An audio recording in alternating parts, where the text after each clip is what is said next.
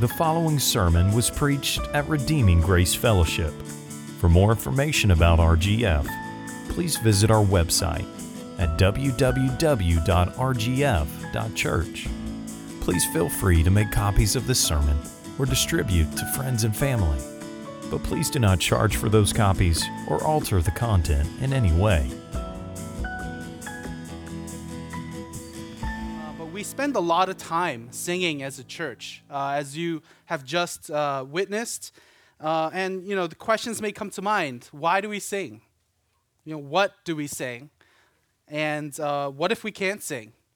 Right? So I want to start by reading the two passages of Scripture that my sermon is based on. So if you could turn your Bibles with me first to Colossians 3.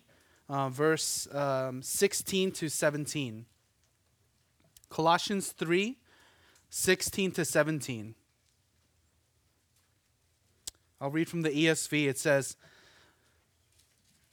"Let the word of Christ dwell in you richly, teaching and admonishing one another in all wisdom, singing psalms and hymns and spiritual songs with thankfulness in your hearts to God. And whatever you do, in word or deed, do everything in the name of the Lord Jesus, giving thanks to God the Father through him." And the next passage is from Ephesians chapter 5. Ephesians chapter 5, verses 18 to 21. It says, "And do not get drunk with wine, for that is debauchery, but be filled with the Spirit, addressing one another in psalms and hymns, in spiritual songs, singing and making melody to the Lord with your heart, giving thanks always and for everything to God the Father in the name of our Lord Jesus Christ, submitting to one another out of reverence for Christ." So we'll see from the Bible what it has to say about singing, and we'll use these passages as a basis. I have 5 main points. If you're a note taker, I believe the points, the slide will be up on the screen. Great. The first point is the context of singing. The second is why the church sings. The third is to whom the church sings. Number 4, what the church sings. And number 5, how the church sings. All right, let's first pray together. Heavenly Father, we ask that you help us all to see the invaluable worth of singing and what a privilege it is for your people. Instruct us from your word about the role of singing in our lives and in the gathering. And please dispel our fears or misconceptions about this wonderful gift. And Lord, give us listening hearts and a desire to apply what we know is right. Break down in our hearts barriers like fear of man or spiritual laziness, and instead give us a renewed passion to make melody unto you. And we pray this in the name of Jesus, who is worthy of our praise. Amen. So first point, the context of singing. Right? As background, let's talk about the church and its gathering. The context of singing today, as some churches may call it, our church calls it the corporate worship gathering, or the CWG for short. Right? That's the Sunday gathering of the local church.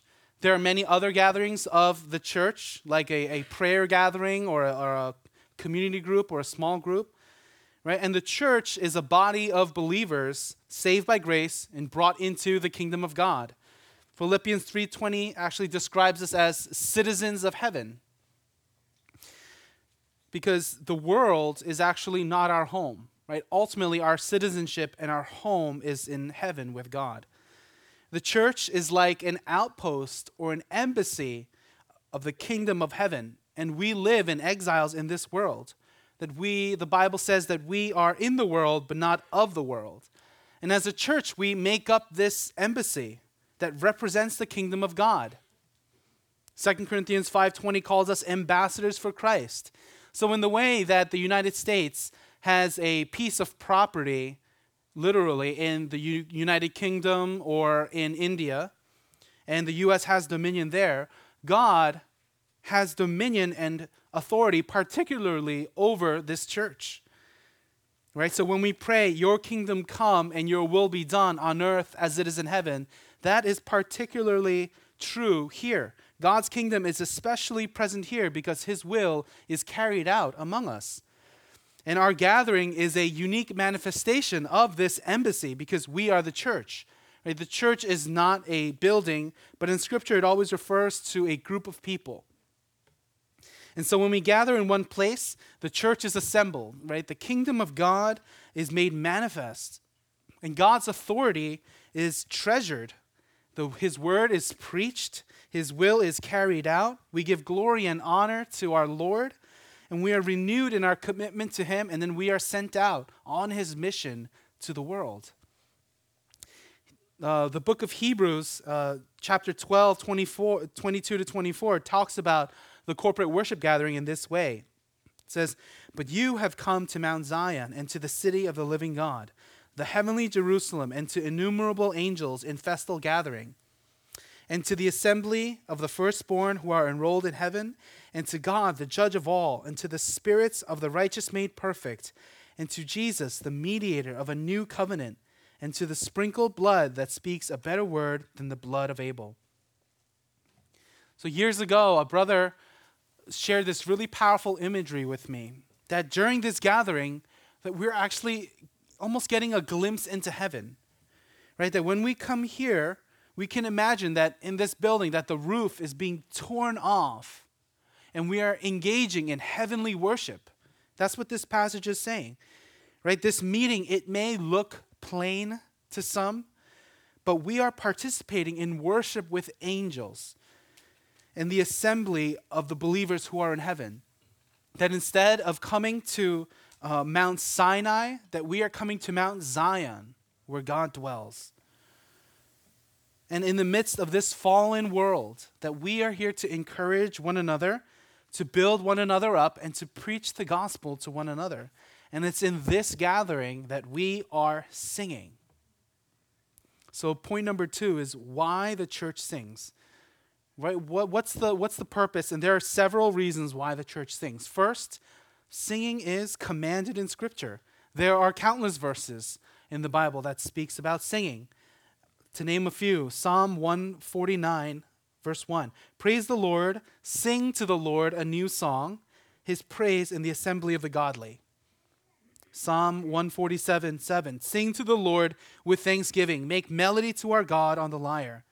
And Isaiah 42:10, "Sing to the Lord a new song, his praise from the end of the earth, you who go down to the sea and all that fills it, the coastlands and their inhabitants." Many of these commands come from the Psalms, but here in our passages today, Paul actually instructs us to sing. Ephesians 5:19, addressing one another in psalms. Elsewhere in the New Testament, James 5:13, "Is anyone among you suffering? Let him pray. Is anyone cheerful? Let him sing praise." So it's not just a command, but it's for our good. The second reason is that the church sings because it engages our emotions, and that's a good thing. Right? Music engages us in a way that sometimes words on a page or regular speech cannot.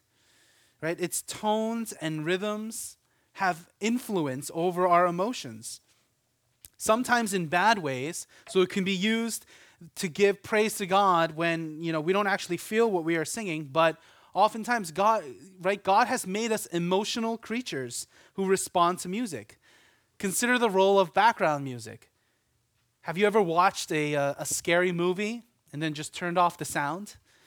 Right? It's not that scary anymore. Right? Or when I went to school in Manhattan for college, one time I would put my headphones in and I turned the music up really loud, classical music, and it was so cool. It was like everyone was like walking in like slow motion, and I had like my own soundtrack in New York City. Right? If you've ever heard the song "Someone Like You" by Adele, right, you'll know what I mean by the power of music.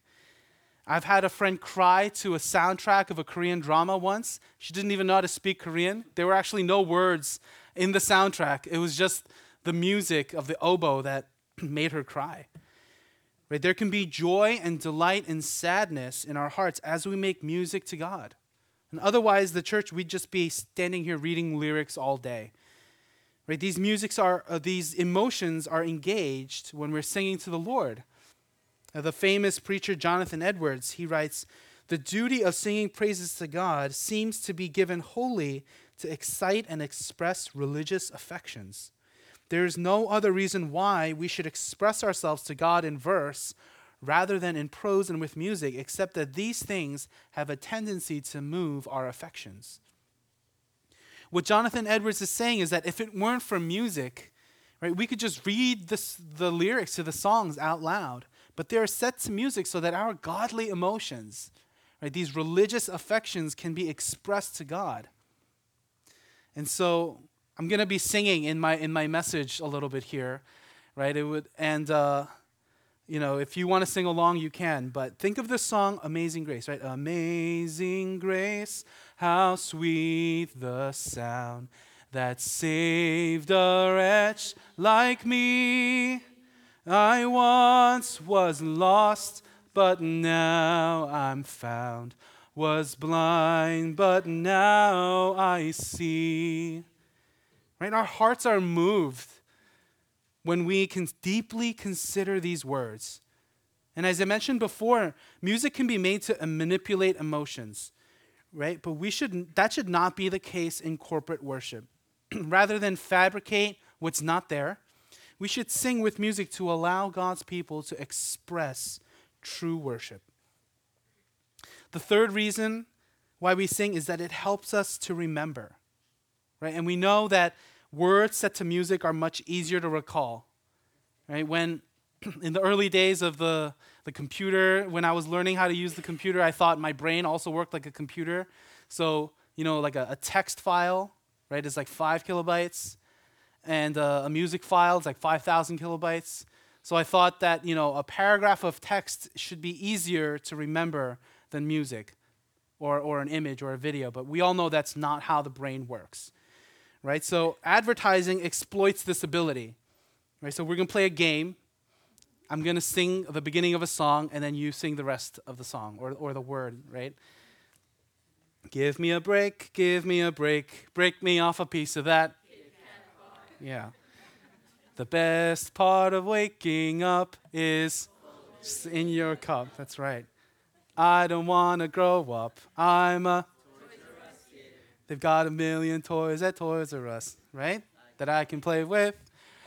So sad, they're gone now, right? Bites the dust. Oh, Amazon, what have you done?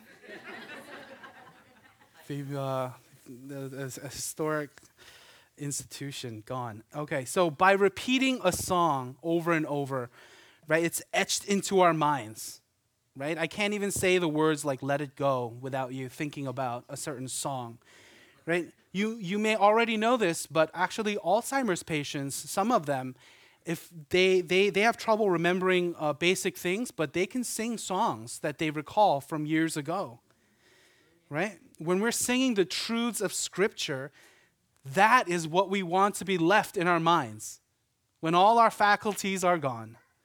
We want to be singing about Jesus, these songs that we sang today, over and over again.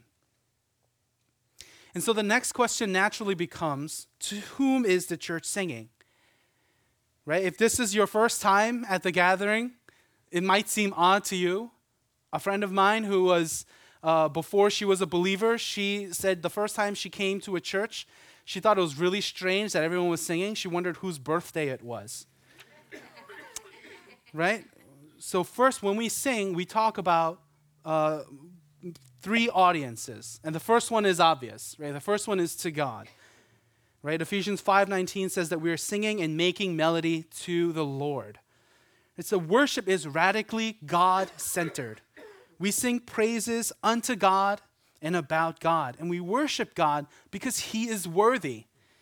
We worship God for who He is, infinite, almighty, wise and holy. He truly deserves all worship. He is the only being that it would be wrong for us not to worship.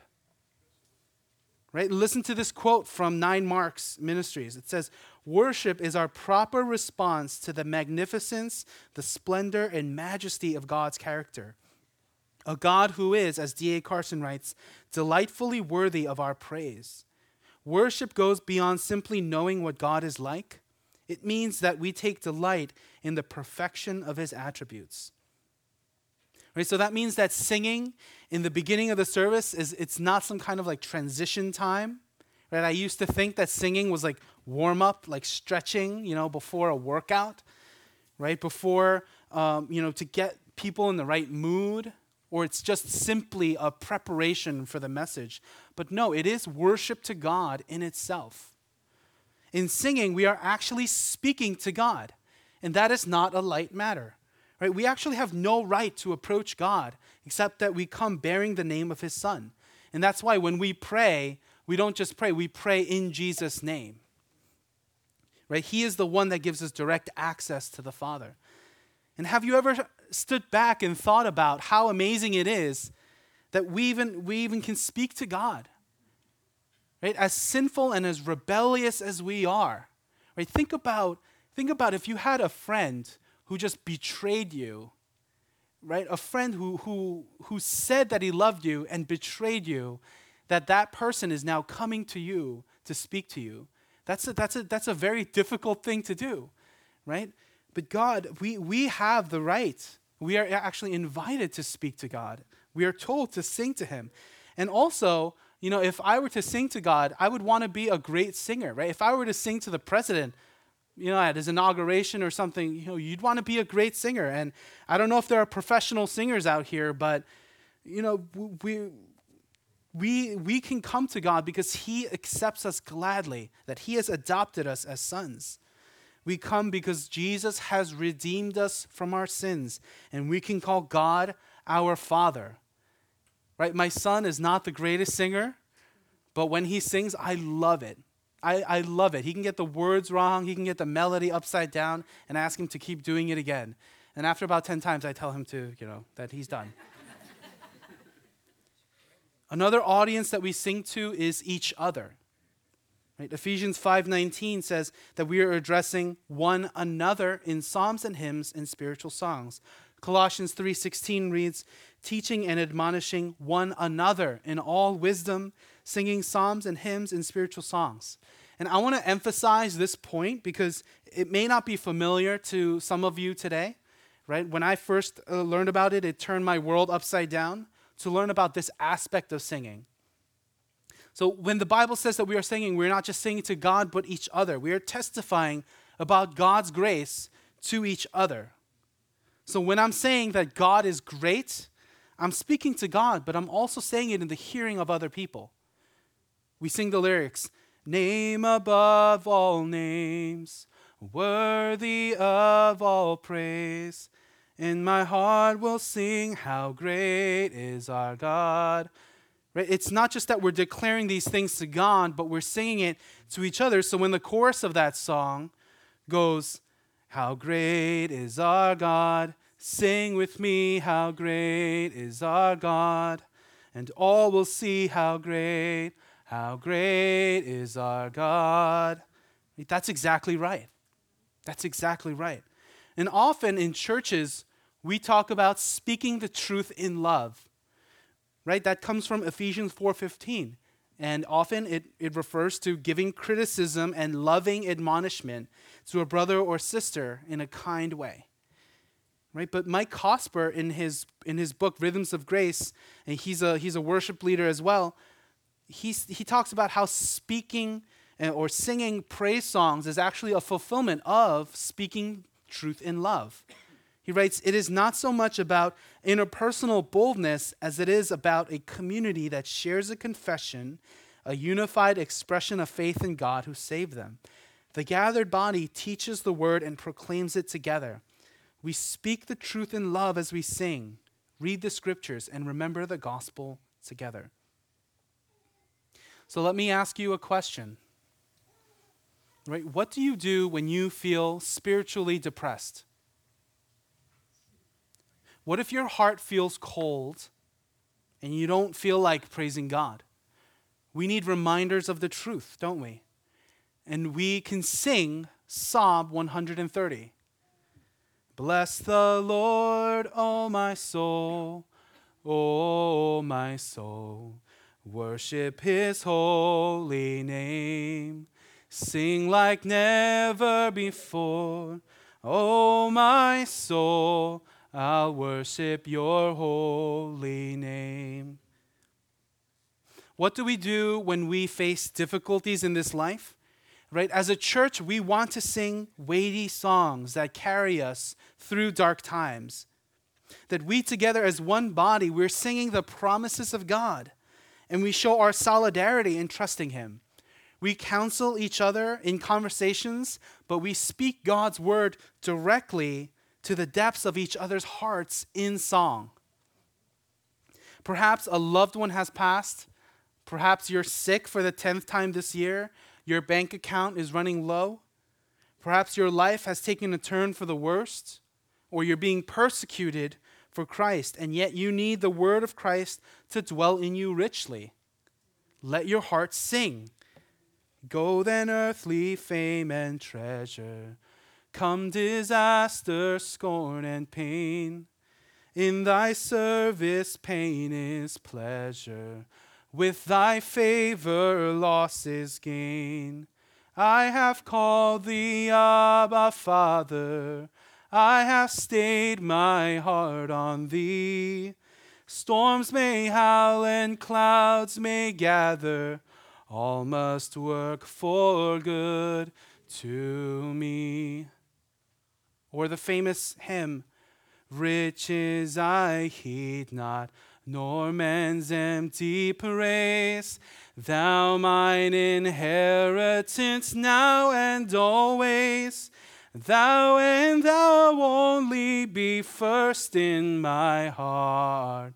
High King of heaven, my treasure thou art. Doesn't that encourage you? Right? How beautiful are these words? What life-giving truth is described here? And when you sing these songs and mean them, we're building a rock-solid foundation for our faith. Right? And may I point out something that I really appreciate about the service today is that you keep the lights on.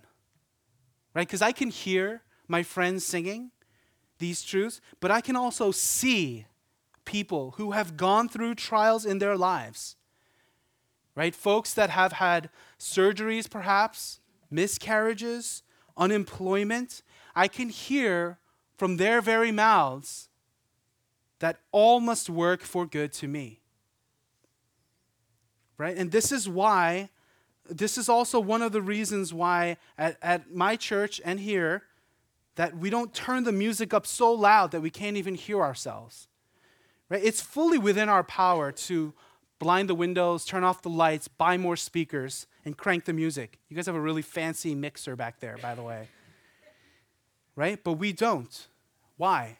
Because in light of Colossians 3 and Ephesians 5, congregational singing is a communal activity. Right? The role of the band is to accompany and to facilitate congregational singing. The band leads the church in which direction to sing, but the main instrument of the church is not the keyboard, it's not the drums, it's the congregation. Right? And I know we're not perfect, the band is not perfect, our band is not perfect, but that is what we aim to do. Right? And so one of the band's goals is that we want to play excellently so that the congregation can sing to the Lord without distraction. Right? We want to select songs that are accessible to as many people as possible, as was done today.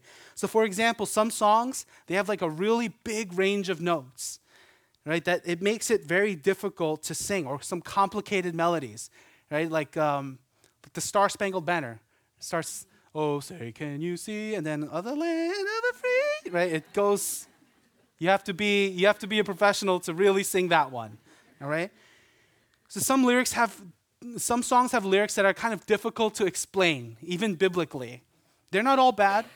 Maybe that's just better suited for another time. Maybe when you're in the shower with a bar of soap or something. Right? So singing during corporate worship is not something that we do alone. Right? And I'm not saying you can't ever close your eyes and silently meditate on the lyrics, but by default, we should not cut ourselves off from everyone around us. Because again, we're not just singing to God, we're singing to each other. right? It's a good thing to open your eyes and look around and see who's singing, because that encourages us. Right? The whole idea of corporate worship is that we're gathered together as one body. The third audience that we must realize is there are non-Christians in our presence also. And I'm not just talking about adults, but children as well. Children, teenagers, people that we think are Christians but are truly not.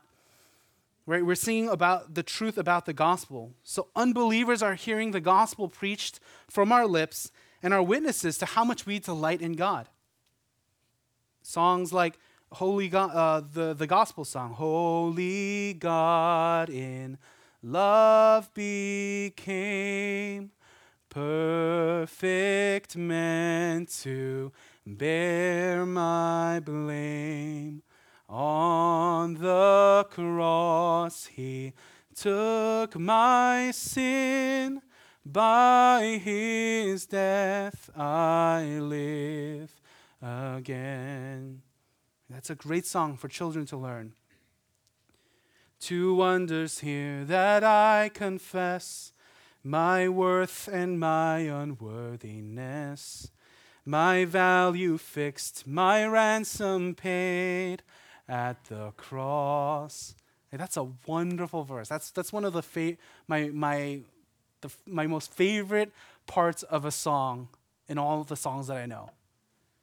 Right? These words are simple, powerful, memorable, and understandable to all. Right? So the gathering of the church, it's not centered on unbelievers, it's centered on Christ, but we should not disregard those who are unfamiliar with the gospel. Right? We want to make our gatherings and our songs understandable and our songs accessible. We speak plainly and simply about God's word so that all can understand and believe. So this fourth point leads me to the content of our songs. Colossians 3:16 says that we are singing psalms and hymns and spiritual songs. And I think psalms here is referring to the psalms found in the Old Testament. Hymns refer to traditional songs, and spiritual songs to contemporary ones. Right? And we are to sing these songs as, it says, as the word of Christ dwells in us richly. What is the word of Christ? Simply the teachings from Jesus Christ. Right? Or in other words, we can say that it's referring to Scripture. So the command is to have Scripture dwell in us.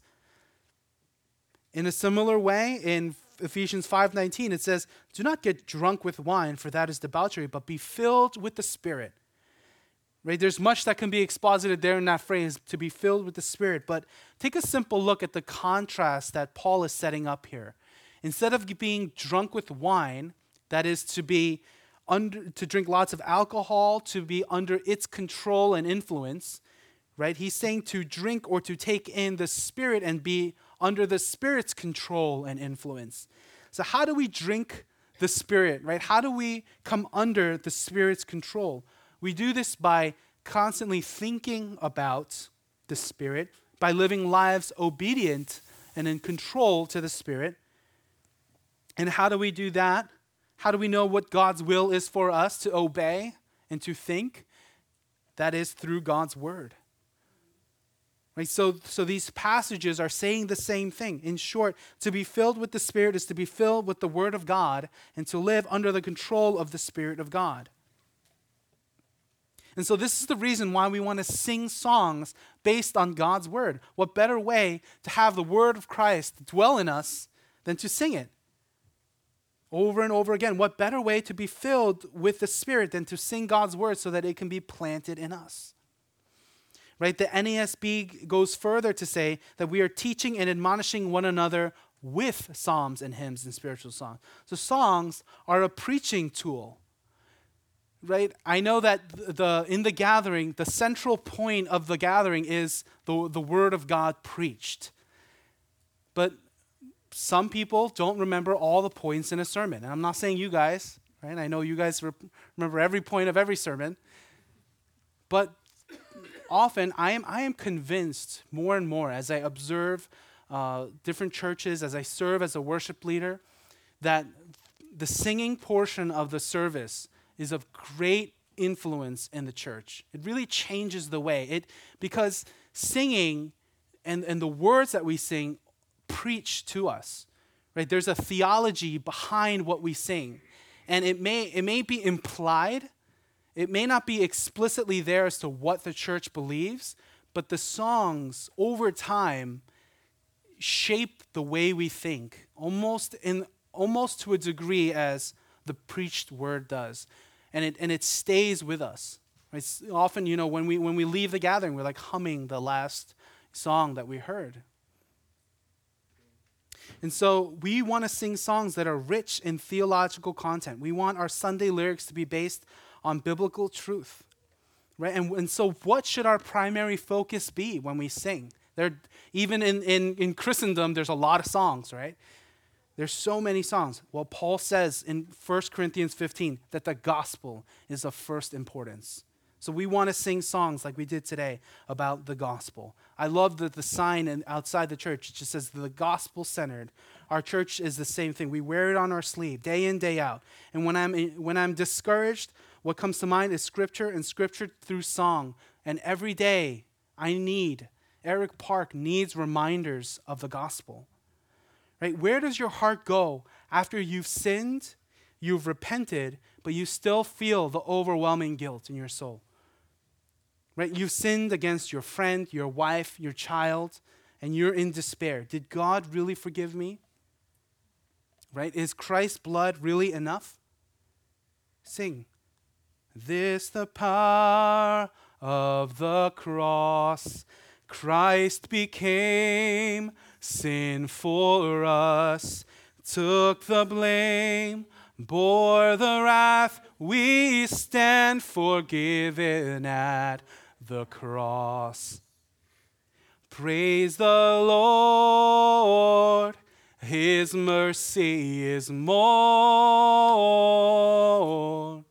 Stronger than darkness, new every morn. Our sins, they are many, His mercy is more. When Satan tempts me to despair and tells me of the guilt within, upward I look and see Him there, who made an end of all my sin. Because the sinless Savior died, my sinful soul is counted free. For God the just is satisfied to look on Him and pardon me. To look on Him and pardon me. When you can't read the Bible, when you can't pray, if you're ever to that point, I am so sorry. But sing. That's okay. Just sing and let these words that are based on Scripture guide you to prayer and guide you back to the Lord. This song, Before the Throne of God Above, we learn about substitutionary atonement, union with Christ, the priesthood of Christ, eternal security, other powerful doctrines of the Christian faith, right? What an incredible foundation. This is what my soul needs to sustain the fight of faith for 30, 50, 100 years. That when I can't remember anything in this world, these are the songs that I want to remember. Amen? Some time ago, I watched a video of a famous pop singer who had visited a child with leukemia in the hospital. And the boy was very excited to see her. Right? And she was extremely kind. This very famous person made time out of her schedule to go there. She got down on her knees, asked the boy, what he likes. He liked Spider-Man, and he requested that she sing a song for him. And again, it's very kind. I applaud her kindness. But the song that she sang was about a song breaking up with her boyfriend. Right? And again, I appreciate the intent, but I was sad that this is what she had to offer. What would have been better to sing? Right? Like, It Is Well With My Soul would have been a great choice. Or in Christ alone. In Christ alone, my hope is found. He is my light, my strength, my song. This cornerstone, this solid ground, firm through the fiercest drought and storm. Right? We want to sing unshakable truths. These are what get us through difficult times, the rich, weighty, and immovable words of God. And parents, we want to teach our kids these songs. At a young age, we want them to know these truths and the truth with a capital T. Right? Holy, holy, holy, merciful and mighty, God in three persons, blessed Trinity. My 4-year-old can sing that song. What other song is there that teaches about the Trinity like that? I mean, that's awesome. Right? The triune nature of God. What an amazing opportunity for children to learn these songs. My son doesn't understand what the Trinity is. No, I mean, no one does, but he doesn't understand some of these words. But that's okay. That's okay. We hum songs all the time and we don't know what the lyrics are. Right? So I've talked about why the church sings, to whom the church sings, what the church sings. Here's some application on how the church sings.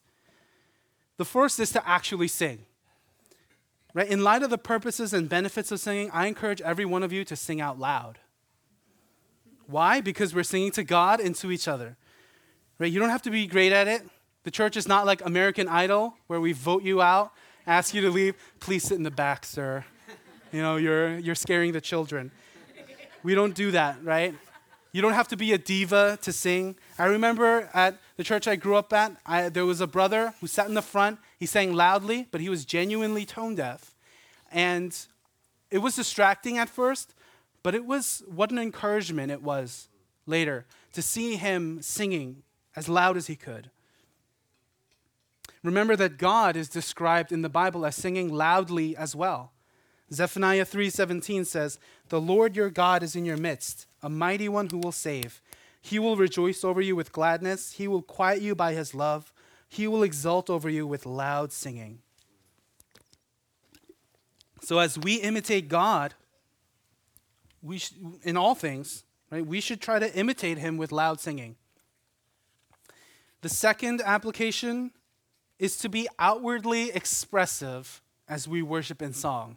Now, I know this is a little uncomfortable here, but, right, I encourage you to use your hands, right? Maybe use your feet a little bit, right? The following is a passage from Bob Coughlin's book called Worship Matters. He talks about outward expressiveness while singing. He writes, "Physical responsiveness to God in worship is encouraged and modeled throughout Scripture. Various actions can bring God glory, including clapping, singing, bowing, kneeling, lifting hands, shouting, playing instruments, dancing, and standing in awe. These actions are just outward expressions of what's going on inwardly. Right? When we get excited, it is very common for us to stand up, to clap and cheer and shout as we see in the Bible.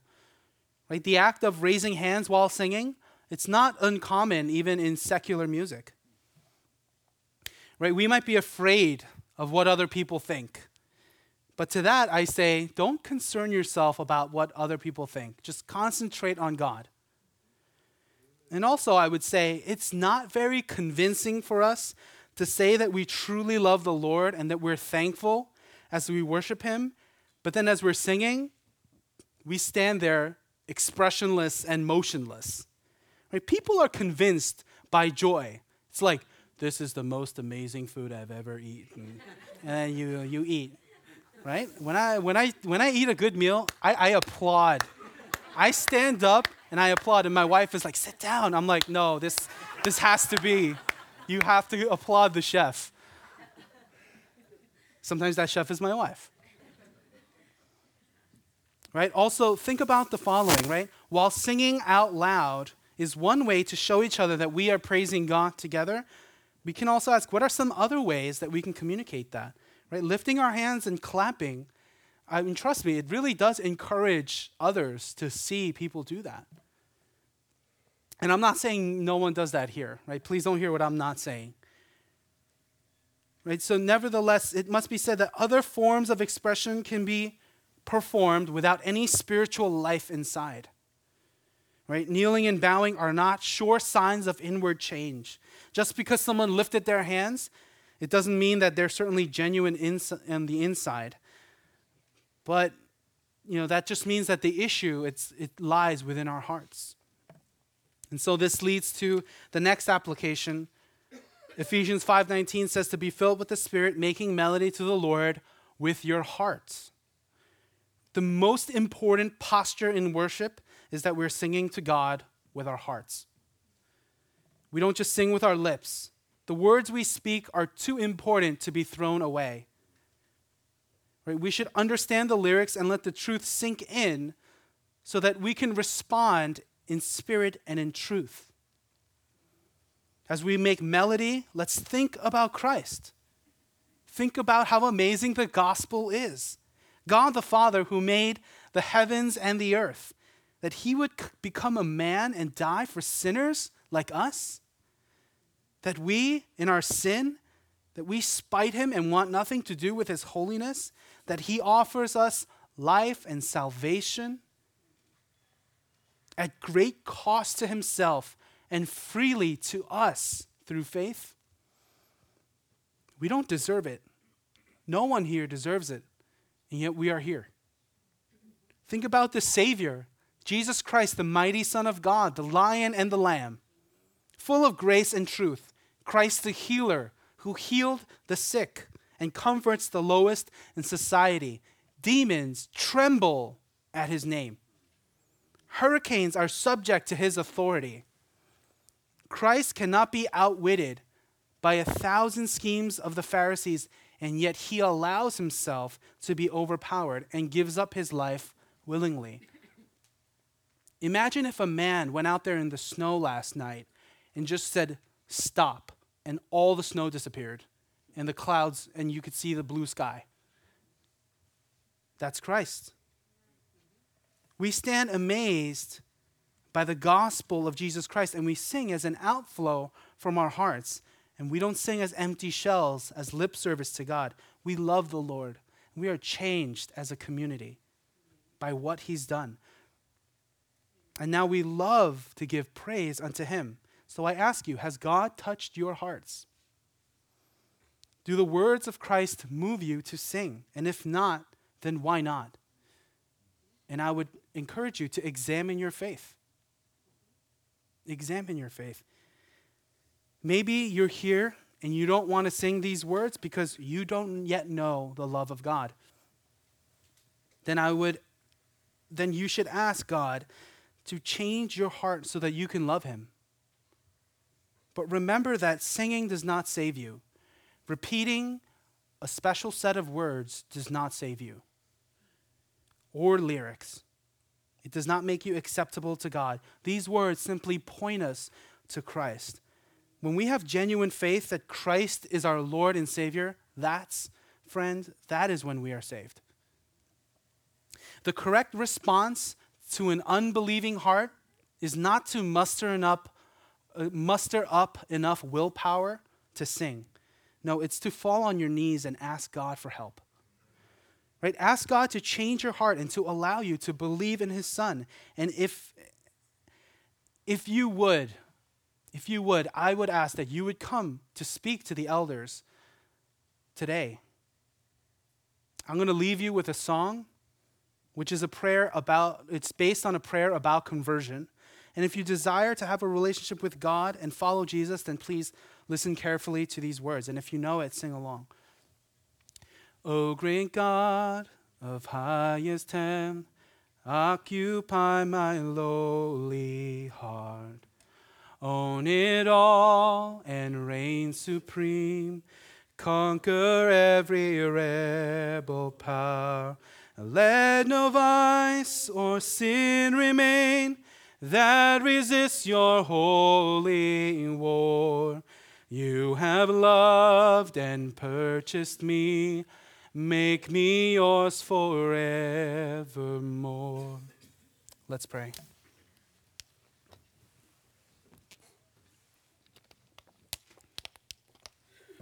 Lord, we thank you that we can approach you through Christ and that you accept our praises despite our sin and shortcomings. What a merciful and gracious Savior you are. Help us to magnify your name as a church and to speak truth in love to one another. Build us up through the truths in the lyrics and sanctify us. Give us opportunities to be a community that shows each other how wonderful you are. Help us to make melody to you sincerely from our hearts. We are so thankful, Lord, for the rich songs that you've given the church through godly musicians and through your word. May we all sing the praises of your glorious grace forever and ever. Amen.